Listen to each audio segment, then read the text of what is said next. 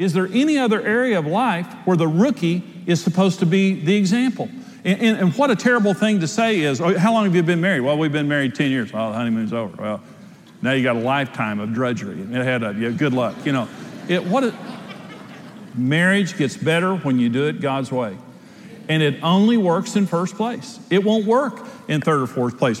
Believe me, I tried.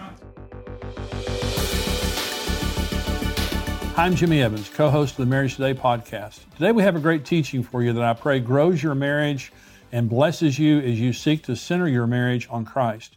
Be sure to subscribe to this podcast channel to be notified of every new show. God bless you.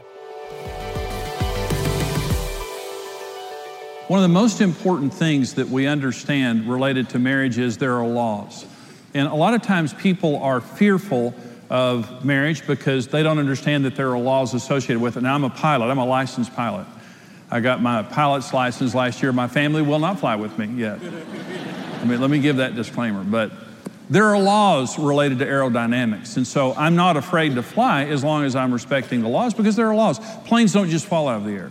Is that, you know, when there's a plane that crashes or something that happens wrong, it just didn't happen, you know, just by chance. It's something violated the laws of aerodynamics for that to happen. I say, when you don't understand the laws of marriage, it's a really scary thing. And it was for Karen and me. We got married at 19 years old. We didn't have any pre-marriage preparation before we got married, and so we didn't know. And honestly, I just thought you're either lucky enough to marry the right person or you're unlucky and you marry the wrong person. And honestly, I loved Karen. I was very attracted to her. I thought I married the wrong person after a few years of marriage, and she did too, because it just wasn't working.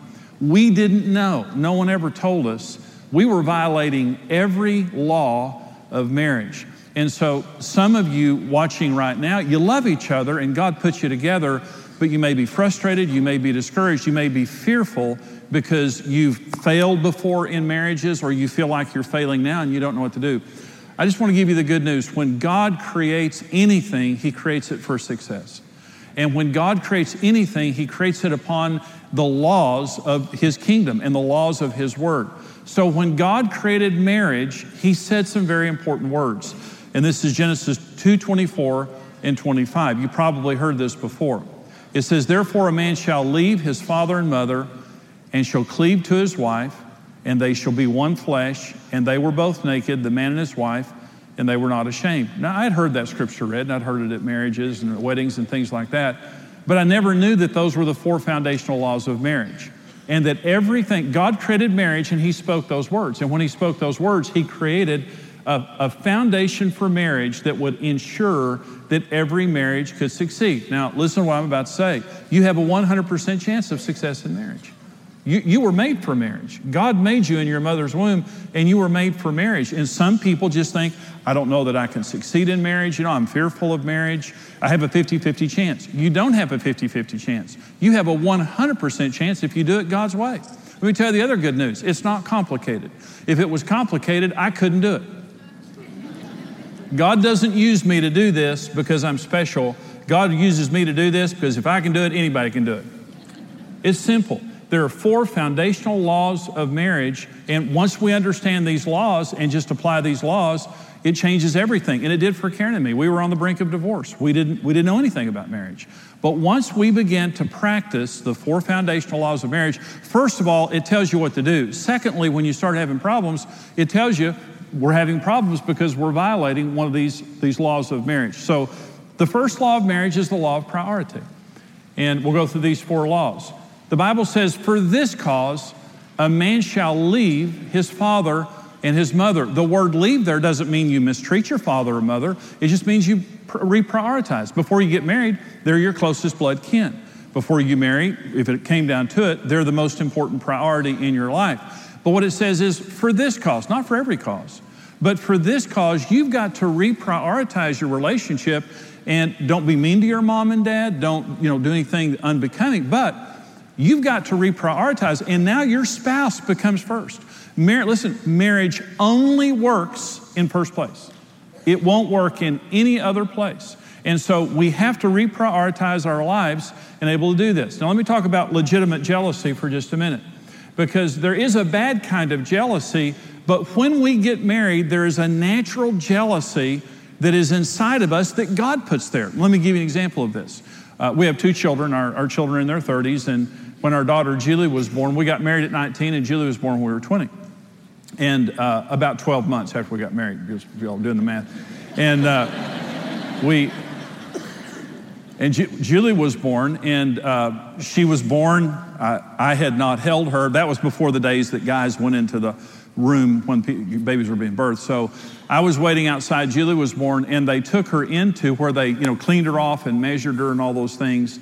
And so I had never held Julie. I had just, obviously Karen was pregnant, and then when she was laying in this little room with these nurses, I was looking in the window at her, and one of the nurses walked up and grabbed her by the heels, how they do to measure them. And she just grabbed her by her heels and just hung her by her heels to measure her. I almost went through the plate glass window. I mean, literally, my body just said, jump through there and rescue her. That woman was, handled like a sack of taters, and so it frightened me. Well, what I realized was the instant that my daughter was born, I became a protective father. I never read a book about it. Nothing ever told me I was supposed to do that. It was instinctive. When you stand at the altar and get married, or you get married, God places something inside of you that says, you belong to me first. Before your parents, before your friends, before the kids, before your work, before athletics, you belong to me first. It happens with both of us. And so remember, in Exodus 34:14, God says, my name is jealous. God, one of the names of God in the Bible is capital J, jealous. And jealous means intolerant of rivalry. God is not sick jealous. He is passionate jealous. God loves us, and He fights for the relationship.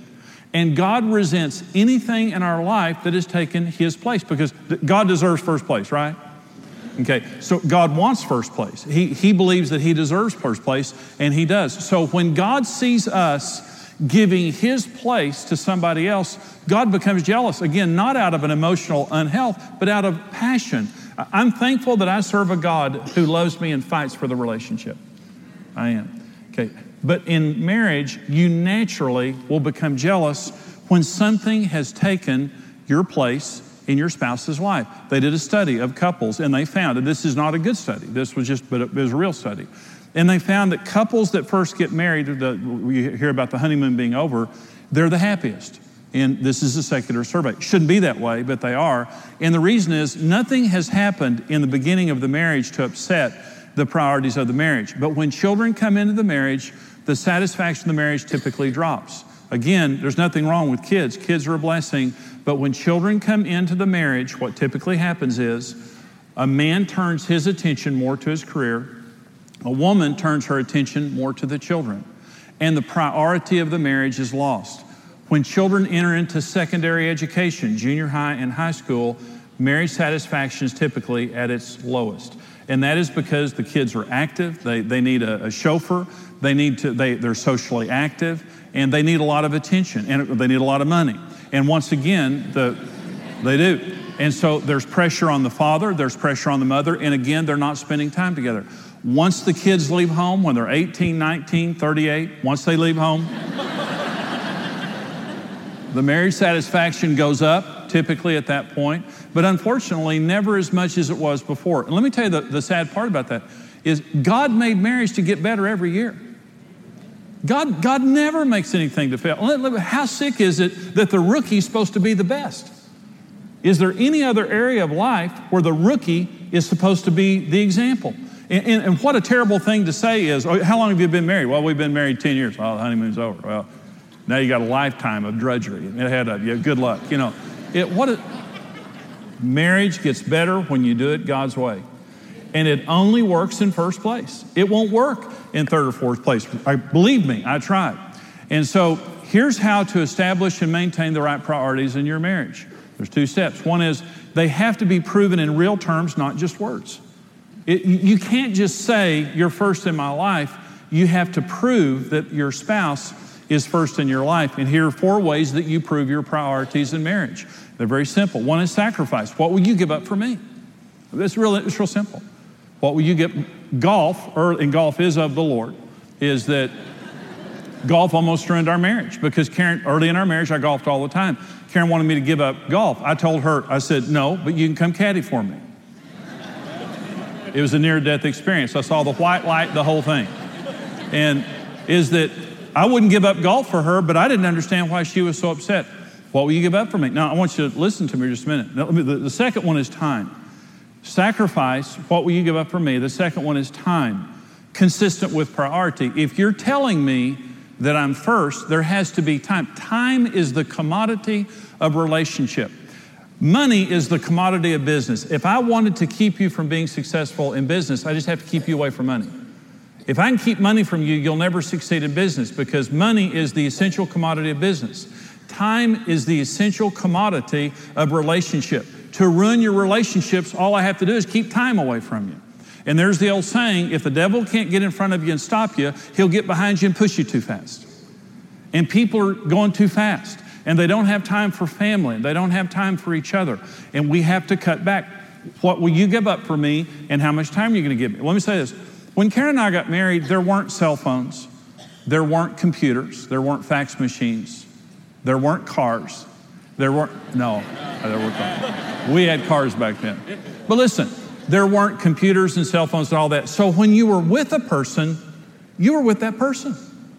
If you were on a date and you were like eating dinner, it was just you. No one else was with you. Today, we have so much electronic intrusion into our lives. And when you're dating, here's what happens. When you're dating, your phone rings and you look at it and turn it off. Whoever's calling you, you turn it off because it's like, sorry, someone's trying to get a hold of me, but you're more important. You're more important. I'm going to sacrifice talking to my friend because of you. When you're married, you take the call. And what happens is, sometimes it's okay. Sometimes you're together and it's a casual getting together. But I'm telling you, there's sometimes I'm with Karen, I don't want her talking on her telephone. And she didn't want me talking on my telephone. And what this means is I'm going to sacrifice being connected to everybody on earth for as long as it takes for us to bond.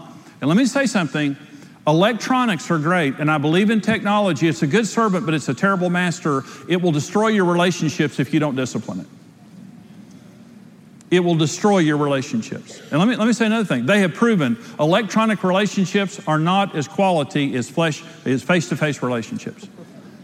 And so when I'm with my wife, she belongs to me first. I belong to her first. And I'm going to say no to people who are trying to intrude on this so we can have a conversation without it constantly being interrupted or something like that. Now, there may be an exception of the kids are home and the house is on fire, something like that. You go ahead and take the call, but number two, so you have to prove your priorities. By the way, the four ways you prove your priorities: sacrifice, time, energy, and attitude. There has to be energy. It can't just be you're home eating chicken, watching sports. There has to be some energy behind it and an attitude. The attitude is, I want to be with you. You're not a ball and chain. I really want to be with you, and it's good. The second way that you prove priorities is you have to constantly protect them from good things out of priority. Good things out of priority. Most of the things that destroy marriages aren't bad things. They're good things out of priority. Let me give you an example. When I went into the ministry, Karen and I had a real problem early in our marriage with golf, work and golf. And I hung up my golf clubs for several years and it healed our marriage. Because what it communicated to Karen is she was first in my life. And I gave her then the time that golf was taking from her. And now she doesn't mind if I play golf because she knows that she comes first. But when I came into the ministry, I was in business before I came into the ministry. The Lord healed our marriage. People started coming to us for marriage counseling. The pastor of our church walked up to me and said, would you come on staff to do marriage counseling? I was shocked because I didn't feel qualified. I'd never had any formal training in that. But I came on staff to do marriage counseling, and then 10 months later, he left to take a church in Florida, and I became the senior pastor of our church at 29 years old. I was terrified. I didn't know how to preach a sermon. I didn't know how to do a funeral or a wedding. I didn't know how to manage a staff. Our church was 900 people at that time. And I had no experience. And I had no friends in the ministry. All my friends were in the appliance business. They were worthless at that point in time. Hey, Bob, how do you pastor somebody, but it just, so I was in ministry, didn't have any friends in ministry, 29 years old, and I was obsessed. Well, I had fear of failure, fear of rejection, all those things were motivating me, and I worked too much. And when I came home, Karen's the best wife in the world, and she was totally supportive of me being in ministry and pastoring and all that. But I would come home after 12 or 14-hour days, and when I came home, again, Karen's a great wife, but she would say, Brent needs this, Julie needs this, I need this. And that's not what I wanted to hear. What I wanted to hear when I came home is, thank you for saving the world from evil. And you're the greatest man on earth, and come in, you don't have to lift a finger, we're gonna do everything for you. But she didn't do that. Julie needs this, Brent needs this, and I need this. And it's like, I'm tired. I'm tired. And she said, I know you're tired. But Julie needs this, Brent needs this, and I need this. And so we got in a fight over it. And I just thought, she's persecuting the Lord's anointed. And I did. That's what I thought. I just thought that. So I told her that, by the way. Well, we got in a fight. We got in a big fight over it. And finally, I decided I'm sleeping on the couch. I'm not going to let the sister have the blessing of me being in bed with her. And I think she slept better, actually. Honestly. I slept on the couch for several nights. I knew she was wrong. I knew she was wrong. No doubt in my mind she was wrong. And I was laying there one night, sanctimoniously, and I was laying there, third night on the couch, and I was praying for her. And I thought, Lord, help her. You know, here's what the Lord spoke to me. I'll never forget it. Spoke to my heart. Jimmy, you have communicated to Karen in real terms that the church is more important than she is. Now you repent and you go tell her you're wrong. And I thought, you mean I've spent 3 nights on the couch to hear that? And I went and I told Karen, I said, Karen, I'm full of fear. I'm driven. I'm giving everything to the church. And I said, I'm so sorry. And I said, I'm going to leave the ministry. I'll go back in the appliance business. We'll get our lives right. And Karen said, Jimmy, you're supposed to be in the ministry. Don't leave the ministry. But we need you first. And from that point forward, I changed. Because I decided I wasn't going to lay my family on the altar of success.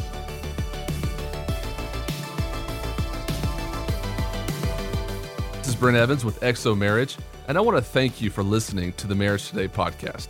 We believe your marriage has a 100% chance of success if you do it God's way. If you enjoyed today's teaching and want to keep learning, hey, subscribe to the Marriage Today podcast and take some time to leave us a review. Your reviews help us spread the word and can encourage someone else in need. For more great marriage content, check out xomarriage.com, where you can see all of our marriage building resources, articles, and live events.